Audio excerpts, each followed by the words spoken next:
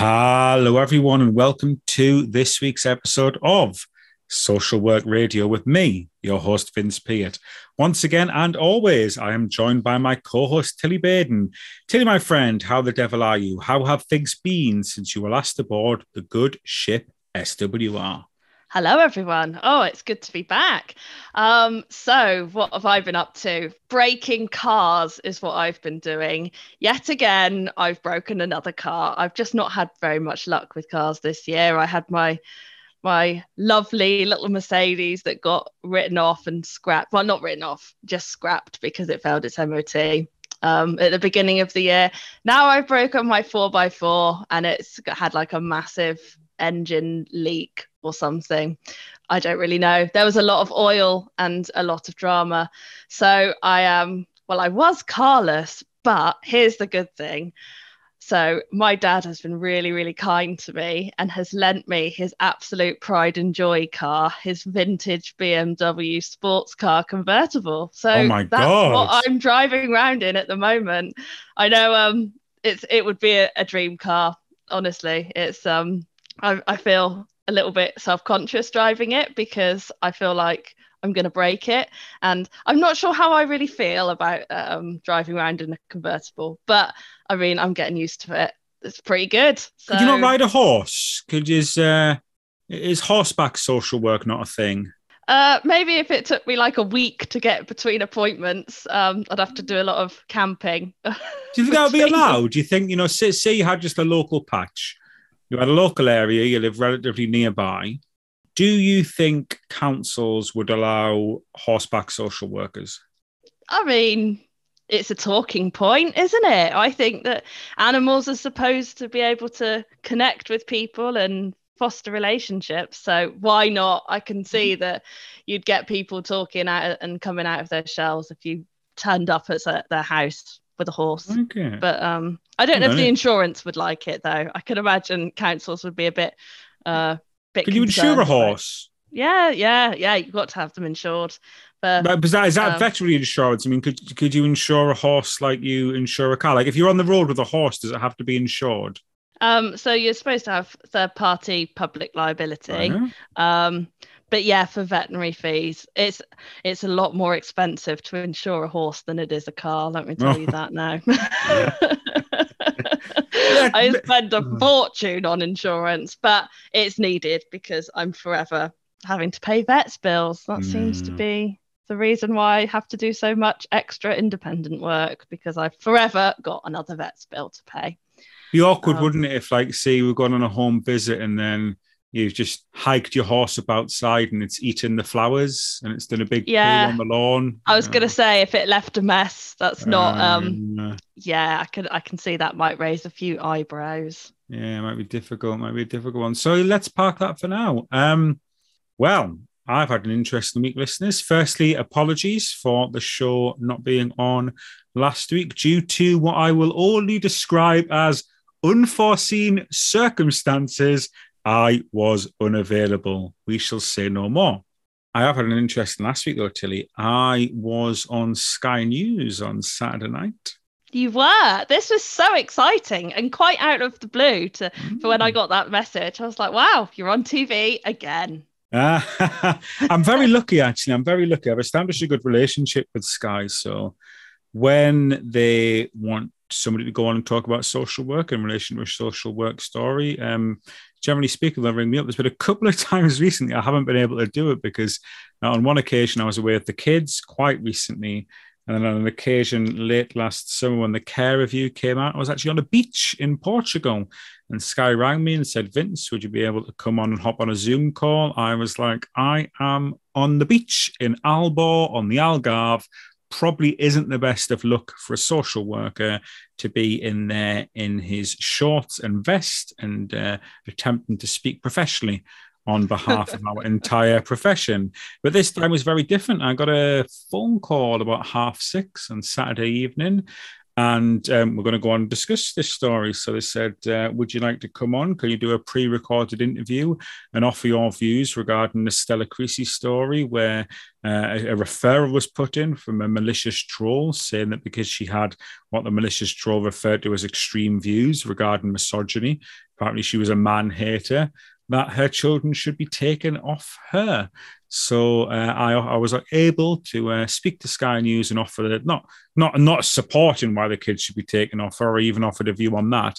Essentially, the angle they wanted is, why would a local authority not wipe those records from their system if a referral is no further action? So it was nice, actually, because and quite often we'll talk about negative media portrayals of social work. And, I agree a lot of them are, but whenever I've spoken to Sky News, they've always been really, really fair. They've never asked me leading questions, and they've always allowed me to give a realistic view of social work. So I feel very valued that I'm kind of the man they keep coming back to for that, Tilly. So it was exciting.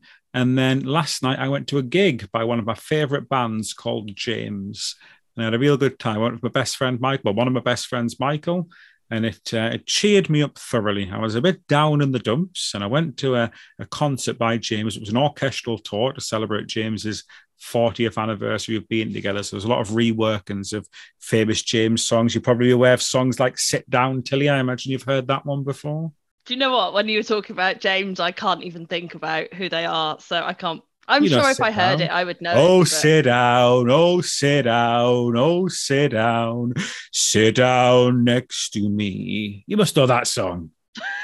I don't know if I do. Oh, well, Tilly. As beautiful as your singing is. Wow.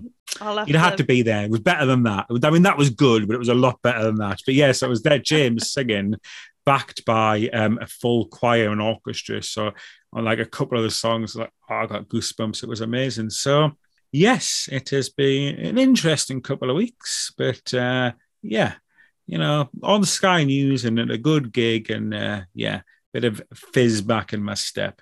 We don't have any reviews this week, listeners, so do get them sent in. If you want to drop a review on iTunes or Spotify or anywhere else that you listen to this podcast, we will read it out on next week's podcast. But for now, Tilly, should we crack on with our topic this week, which is dealing with people who lie to social workers? Are you ready for this? I think it's going to be a juicy topic. Let's try it out. Let's bite into that steak. I don't like a juicy steak. I like a crispy steak. No, you like a pocket steak. That's what you like. I do like a pocket steak, really. I am a fan of a pocket steak. We're just going to have to deal with it. I want to kick off tonight's subject by talking a little bit more about the topic which saw me on the news on Saturday. Basically, it's a Labour MP called Stella Creasy, and she faced an investigation by her local council following a report submitted by an online troll going under the alias Lance Jones. Me and you have had our dealings with online trolls in the past, haven't we, Tilly? In fact, would it be fair to say we still occasionally get a few online trolls, giving us the odd bit of jip every now and again? Yeah, it goes with the territory, but I know there are a few persistent ones that like they are. It's, amuse us. Well, I don't know if amuse is the right word. I just, I'd like to sit down with these people and have a cup of tea and just say, let's have a nice chat and sort it out. But as is the crack with these online trolls, such as Lance Jones, for some reason, these people don't want to speak to you in person. I don't know why. That's for me, that's a dignified and sensible way to go about your differences. Let's sit down, have a chat. Let's just crack on with our lives. But, trolls don't really do that till they do this. So this MP, Stella Creasy, she had a troll called Lance Jones, and he contacted Stella's local council in London, Waltham Forest, and he made a referral to their Children's Services Department, alleging that this Member of Parliament had extreme views that would harm her children to the point that they should be taken away from her. Would you like to know what this troll alleged were extreme views of this MP, Tilly? Oh, well, I already know, but it made me giggle. So I'm enlighten our listeners. Go on. So apparently these are extreme views. Apparently it is extreme to engage in activism against misogyny and violence towards women. It is also extreme for a woman to fight for the right to bring her breastfeeding baby into her place of work with her. Apparently, not only those views extreme, Tilly, but this Lance Jones, in inverted commas, believes that these views are so extreme that that baby who's being breastfed by his mother in Parliament should be taken off her. What's all that about? I mean, that troll is not well. They're not a well human being, are they? No. It's hard because we get these stories crop up every now and then. I don't know if you remember a few years back, Katie Hopkins, the infamous troll that, well, she is herself a troll, isn't she? She likes to create controversy. She got referred to social services. And I could kind of see why people were sort of doing that. Not that it justified what they were doing. I mean, her views have nothing to do with her capacity to parent.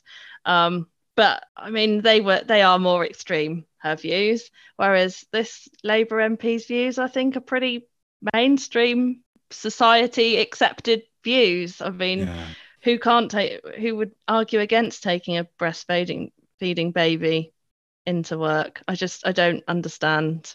But I think that the only way that you can sort of fit that in your mind is just to think that person is not very well, and I hope they get the support that they need.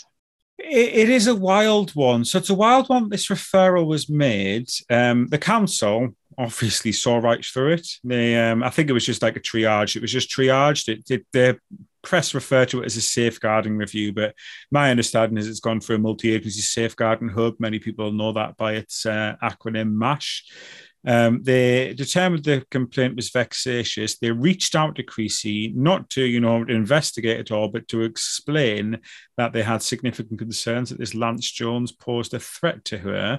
They also had to explain that legally the council is not allowed to erase the complaint, even though, as would always happen in these situations, Tilly, and you and I will have done many times before, on many occasions before, it has been marked as baseless and likely vexatious. Well, it is vexatious. I was just not sure if they've, labelled it as such. Now, Creasy raised this issue with the police, the parliamentary police, who identified this Lance Jones is not from the area that they have jurisdiction over, but is from Leicestershire. They did pass it to them, but Leicestershire police told Creasy that despite poor wording, his actions, this Lance Jones' actions, seemed to stem from a concerned member of the public critiquing her, and that because she was a public figure, she should expect both positive and negative reactions to her views. I'm not going to come on here and criticize the police, but I am going to come on here and criticize the police because I'm not sure you can write off a man making a complaint to a council to have a woman's child and have a woman's children taken away from her as, and this is the exact quote, as a public figure, you should expect positive and negative reactions. It's buttering it up to say that's just a negative reaction and that's it is what it is and they can take no action. But that was what she was told, Tilly. I know by the law the police couldn't do anything, but I would have expected a bit more empathy in terms of the harm this has caused her, surely.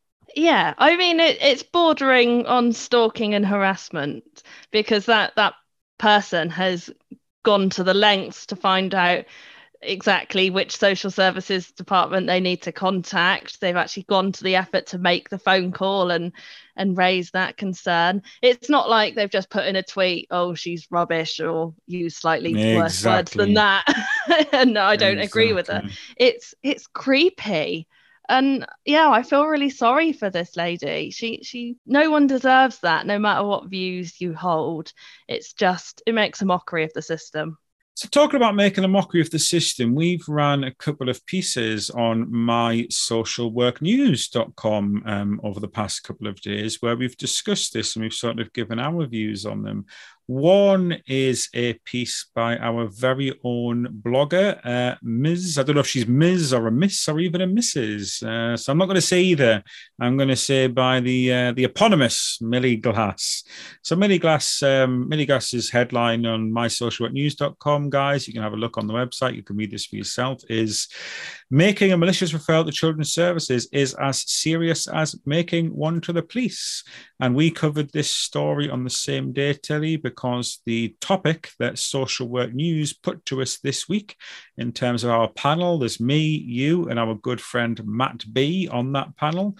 Social Work News put the question to us this week that do we think making false reports to children's services should be a criminal offence? Millie Glass certainly does, but what do you think, Tilly? Should making false reports, such as the one Lance Jones made about Stella Creasy, be a criminal offence? What do you say, my friend?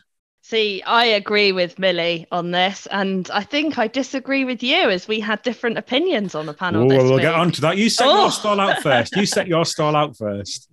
So, yes, I do think it should be a criminal offence. It's a criminal offence if you make false allegations to the police or you waste emergency services time. And I believe that social work should be seen as comparable with that.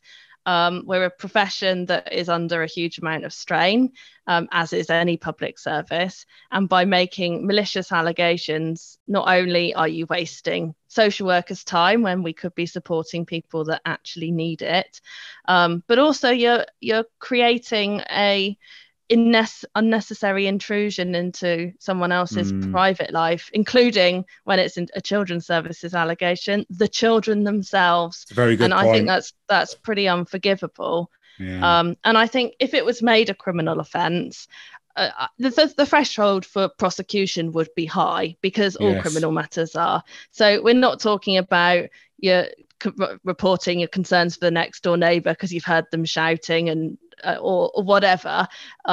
If you've got genuine concerns, you're not going to be prosecuted.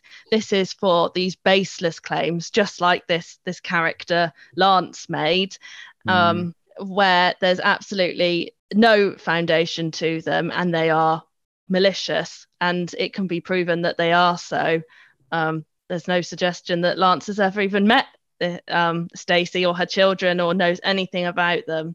So I think it would serve as a deterrent, or certainly would give us some powers to make sure that these things were rightly prosecuted. So yeah, I support it becoming law. I hear everything you say, my friend. I do, and the concerns that you share there, I echo. You know, I've worked in child protection for a long time now. I've seen more than my fair share of malicious referrals, and I know exactly the damage these can cause.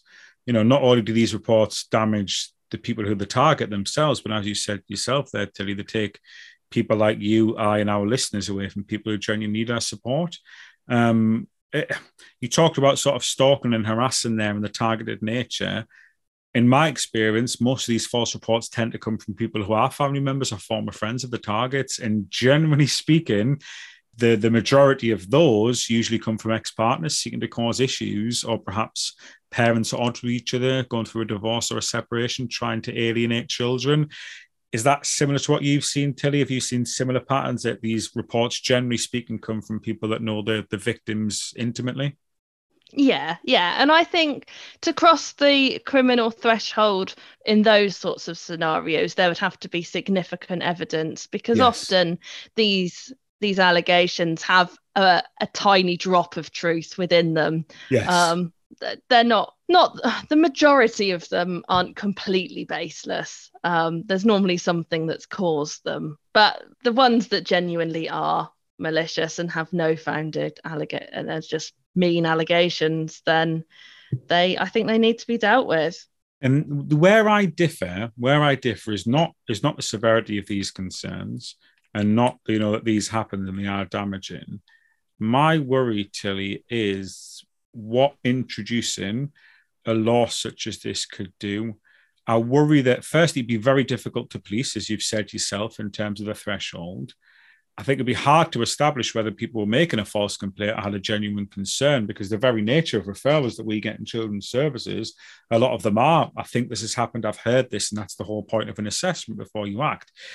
Very rare that you get something that's so obviously apparent, like a non-accidental injury or something like that. Most of the time, there's an assessment process before we establish the basis. But the worst of all, I do believe it would dissuade members of the public from making referrals to the local authority for fear of being prosecuted should no further action be taken. So, I certainly want things to change, and I certainly, do not believe this should be happening. But on balance, I think we've got to leave matters as they are, even if that does potentially leave the system open to abuse by trolls such as Lance Jones. So, different opinion there, Captain. Very different opinions. Yeah, and it's quite rare that we have a different opinion, actually. So it's quite nice to make a change that we hold different views on this. But no, I completely get what you're saying. I think that would be a risk. I'm hoping that if it does become a case, and let's just be clear, there's no suggestion that this is going to be. This is just us hypothesizing that it's something that a future government could take. But I mean, people still make calls into emergency services. They still use the police. They still call 999 when there's an issue. They don't worry about wasting police time. So I'm hoping that my suggestion would be that they wouldn't. But I get your concerns. So well, we don't have to, we're not the lawmakers, we're not the ones that put these things into practice. So we are just here to comment and gossip about it. What a valued position to be in. We can do all the talk, but don't have to take any of the action. Let's move this on to our own practice for the sort of latter half of the podcast then. Because obviously, the topic of this podcast is dealing with people who lie to social workers. So we started by talking about that biggest story of, making up, false allegations and lying in terms of lying to social services to try and get some sort of action taken via a vexatious and false complaint. But let's move this on a little bit to us dealing with our own social work practice where people have been dishonest with this or trying to hide things. It can be very difficult, can't it, Tilly, in terms of when you are dealing with, let's take vexatious complaints. It can be very difficult when you're dealing with somebody who is so wedded to the idea that they want to tell a lie to social workers that when you challenge them, they get red in the face defending it. In children's services, sadly, we do face a lot of dishonesty in children's services. It's part and parcel of the job. You having done both jobs, is dishonesty and disguised compliance as big an issue in adults as it is in children's? No, I don't think it is. I mean, it is in terms of safeguarding work. For adults, that's very similar to children's safeguarding work. But I suppose we're often coming at things from a very different perspective if we're looking at putting care packages in place for people or supporting through capacity issues or carers issues. We do get a lot of people that lie by omission, so they just don't tell us the full extent of the problems. We get a lot of people that are in denial about their care and support needs, or perhaps it's a carer who doesn't want to admit how much strain that they're under. But I suppose it's less of a confrontation in terms of children's social workers. You're going in there to assess whether a child is at risk of significant harm. So that kind of puts you at almost like an us and them problem. I know we try and get around that by working with people, and we don't want it to be adversarial. But I think safeguarding work, by the very nature of that we're doing an investigation, we have to probe into issues and we have to ask difficult questions, whereas it's a different feel in a lot of the adult social work. I think it would be fair for me to suggest there are more reasons for people to lie in child protection social work, given the nature of the job is we do pry, we do investigate, we do ask more questions.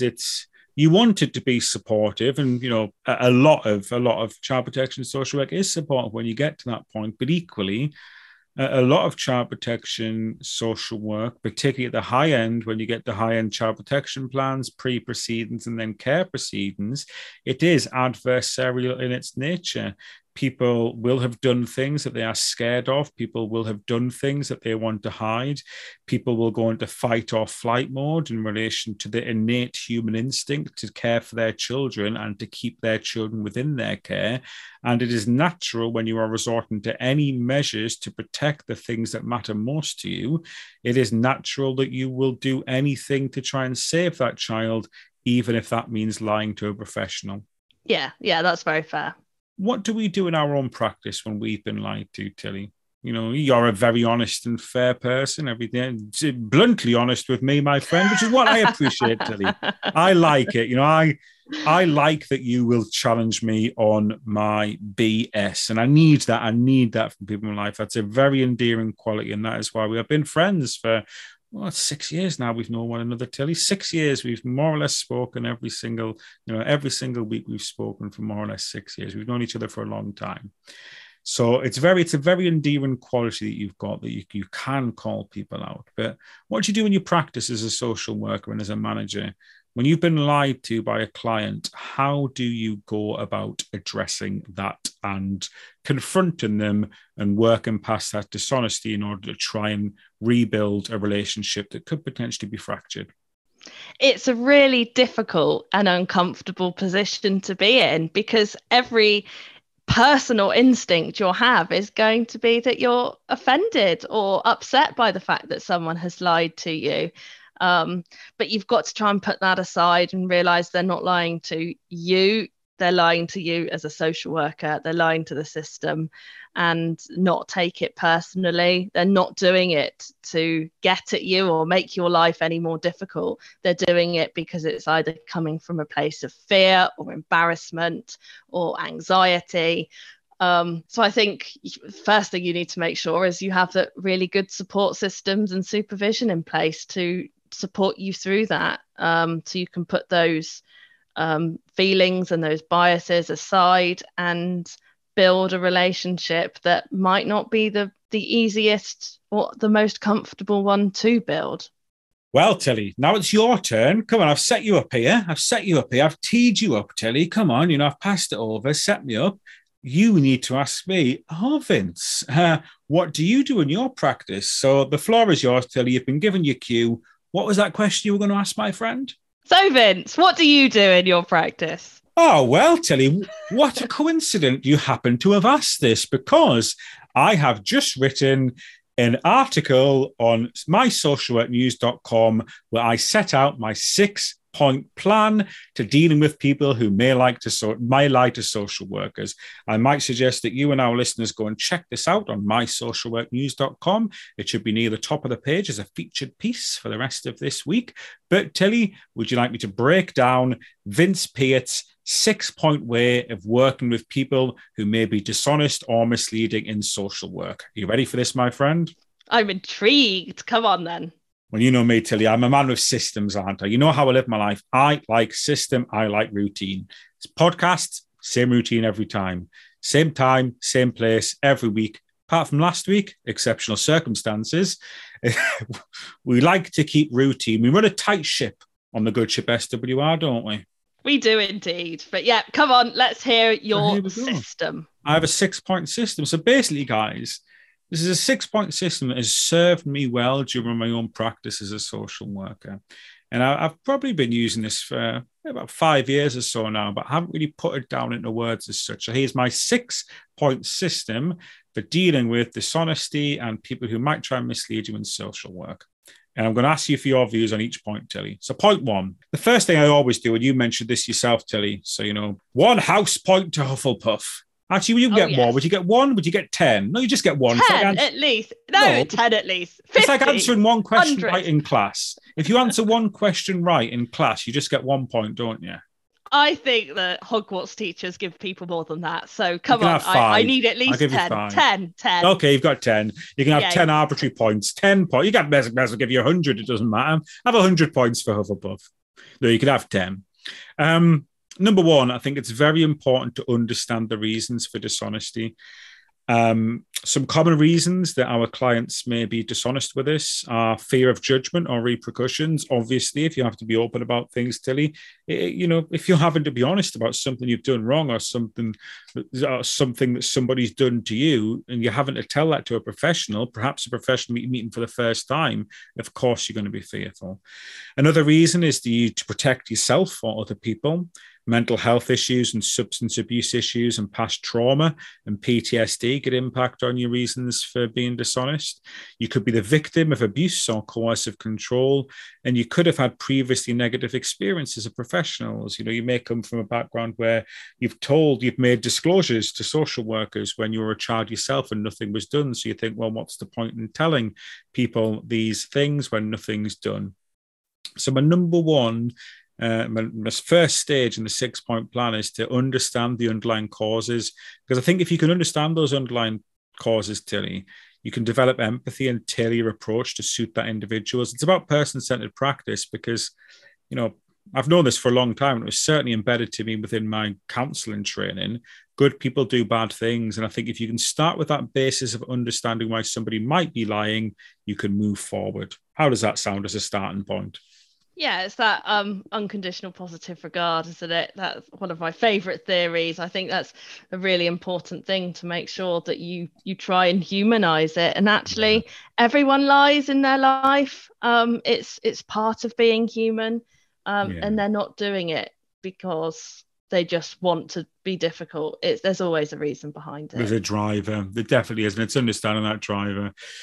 Once you've done that, my second point is to establish trust and rapport. You talk about unconditional positive regard when we speak about, person-centered practice in corporate, and that it's also incredibly important to build a rapport with clients. You have to build that bridge. Carl Rogers would describe it as a bridge between two people. So you have to establish trust, because it's a fundamental aspect of any therapeutic relationship, whether that's social worker, counselor, teacher, and particularly when working with clients who might have a history of deception, you have to establish trust. You can do that via various techniques. And again, we'll have all learned about this at university and hopefully use these on a daily basis. Active listening, empathy, being non-judgmental, those kind of things can all help create an environment where our clients feel comfortable disclosing sensitive information. So you are shown that you're somebody who they can share information with, and you're not going to judge them. And I think that's a very important approach to take next, to establish trust and rapport. Are you still with me, Tilly? Yeah, it's a fundamental social work skill. I agree with that, definitely. Step 3, I believe it is important to enhance our own self-awareness and emotional intelligence. Developing those two things, self-awareness and emotional intelligence, they can help us better detect deception. And at the same time as better detecting deception, they can help us better understand our clients' needs. We can reflect on our personal biases. We can look to understand our emotional cues. We can practice self-regulation to avoid our own emotional reactions. All of the things that might interfere with the helping process, we need to check them. A good way of doing that in terms of enhancing our self-awareness and emotional intelligence is to read, to reflect, to engage in training, and to also use reflective supervision and peer supervision to help flesh out those feelings and see potentially what vibes you are giving out and what barriers you are placing in there as a social worker, which may make people less likely to tell you the truth. Yep, I agree with that completely. Still with you. We're on step 4, Tilly. We're halfway through Vince Peart's 6-point guide on how to deal with people who lie to social workers.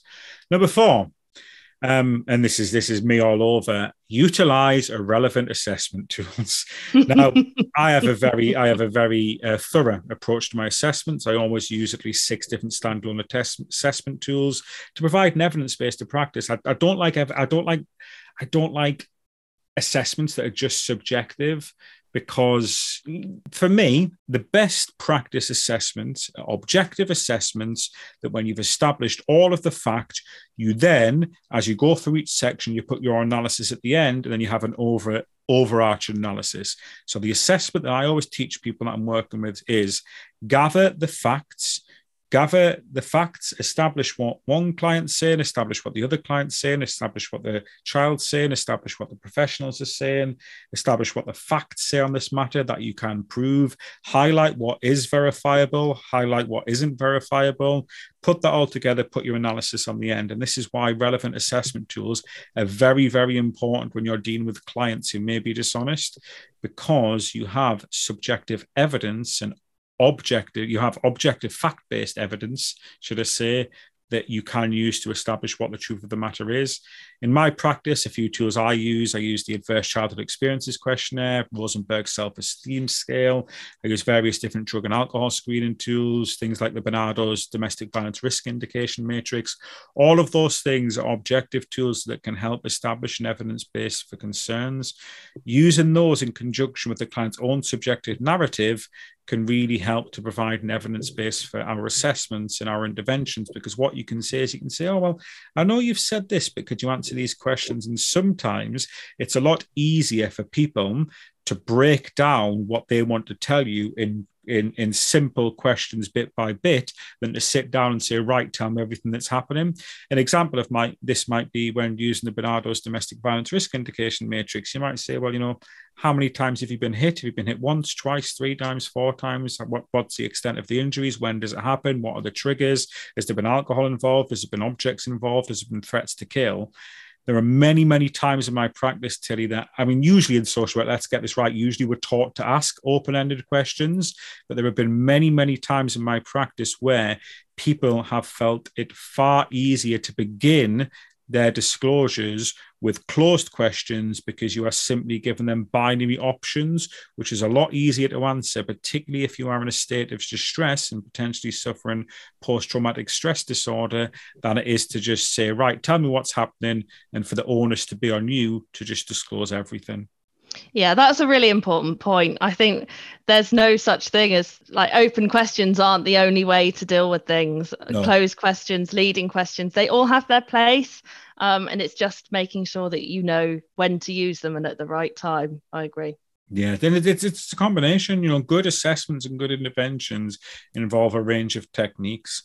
They involve a range of techniques with everybody, but they particularly should involve a range of techniques when you're dealing with people for the first time, because you might not know what works best for them. And that's when having experience, training, knowledge, and expertise comes in.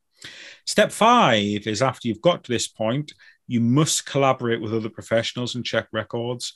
Collaborating with other professionals, in my line of work, it's usually police officers, teachers, medical professionals such as health visitors and midwives, support workers, drug and alcohol workers, mental health support workers such as community nurses, and so on. It's invaluable in managing dishonesty in social work practice. You get expertise, you get resources, you get different perspectives. Essentially, you get a comprehensive understanding of our clients' needs that you simply wouldn't get from the client themselves or from your own professional basis. And you must also cross-reference records, as well as checking on the local authority system to see, well, actually, is there a basis to what the client's telling me? You can check on records from the police, which is, that's where we get most of our information from. But you can also ask for medical records. You can look at records that schools have taken and so on.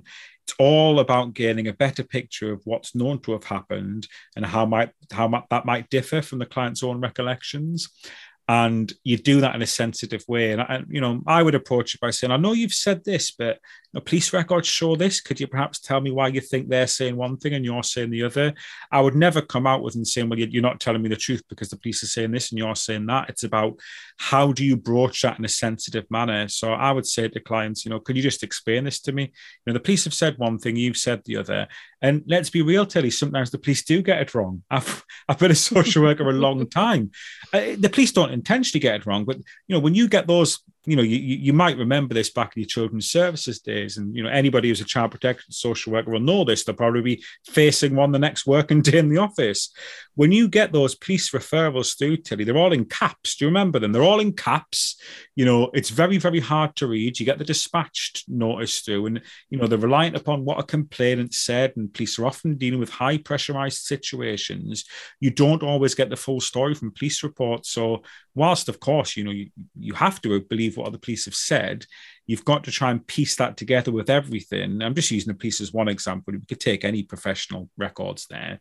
You have to piece that together and allow the client to give their story and hopefully put them together to try and establish some basis of what the truth is. Yeah, I mean, our clients don't live in silos. We don't work in silos. It's got to be a holistic approach, whether you're working with children or adults, no matter what sort of assessment you're doing. That consultation of others is a vital part of our assessment tools. Definitely. And it's why we have the working together guidance. It's why interdisciplinary and multi-agency practice is so important. And the last step in my guide would be that we must implement a strengths-based approach. We must focus on our clients' strengths and resources and not the deficits. Having that approach, you can encourage honesty and promotes a more positive therapeutic relationship. Because if you look for the good in people and not the bad, then people will rightly be more likely to share their bad things with you, because they will trust that you see them as a good person who might make mistakes rather than a bad person who is vindictive and is intentionally lying to you. And I think that emphasizing our clients' resilience and problem-solving skills is so important to you. We can help to empower them, we can help people to take responsibility, and we can actually walk with people and help them towards achieving the goals. We must give across the message all the time. And I say this all the time to my clients. I always say, it's not me versus you, it's me and you versus the problem. And I think when you establish that with people, that you're not out to get them, you're not out to trip them up, that you're not there to investigate like a detective or something, you're there to help. If you can do that, and you can do that genuinely, not just lie about doing that and then get the information you need and then, turn tail on them and undermine that trust. If you can convince people that you're a genuinely good person, which is what we are in social work, and that you really care and you're looking at their strengths, people will have far less reason to be dishonest with you. It's just basic people skills, isn't it? And that's the most important part of social work. How do you relate to someone on a human level? How do you draw out the best in them so that they trust you, genuinely trust you, and genuinely respect you? And it's reciprocal then. I think your model's really useful. I think it certainly helped me, and I hope it helps some of our listeners as well. Thank you very much, Tilly. So listeners, it's on mysocialworknews.com.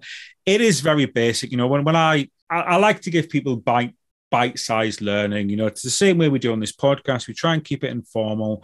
We try and keep it the kind of learning that people can pick up and use straight away. Of course, there's far more detailed things you can get out there, but our ethos here at Social Work News and on Social Work Radio is to give people bite-sized things you can pick up in easy digest format. We know how busy you guys are at university and college.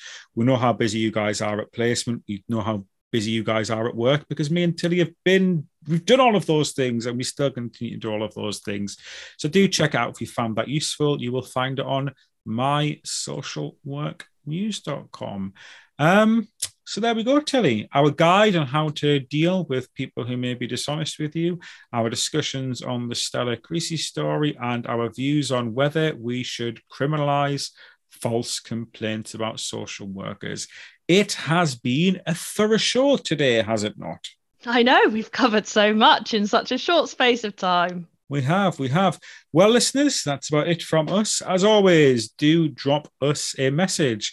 Hit us up via Social Work News. Find me and Tilly on Twitter, or hit us up via the Social Work News or Social Work World Facebook pages, groups, Twitter accounts, or Instagram profiles. We'll be back next week. Who knows what with, but I'm sure we will have something that will tickle your fancy. Until then, it's goodbye from me. And it's goodbye from me.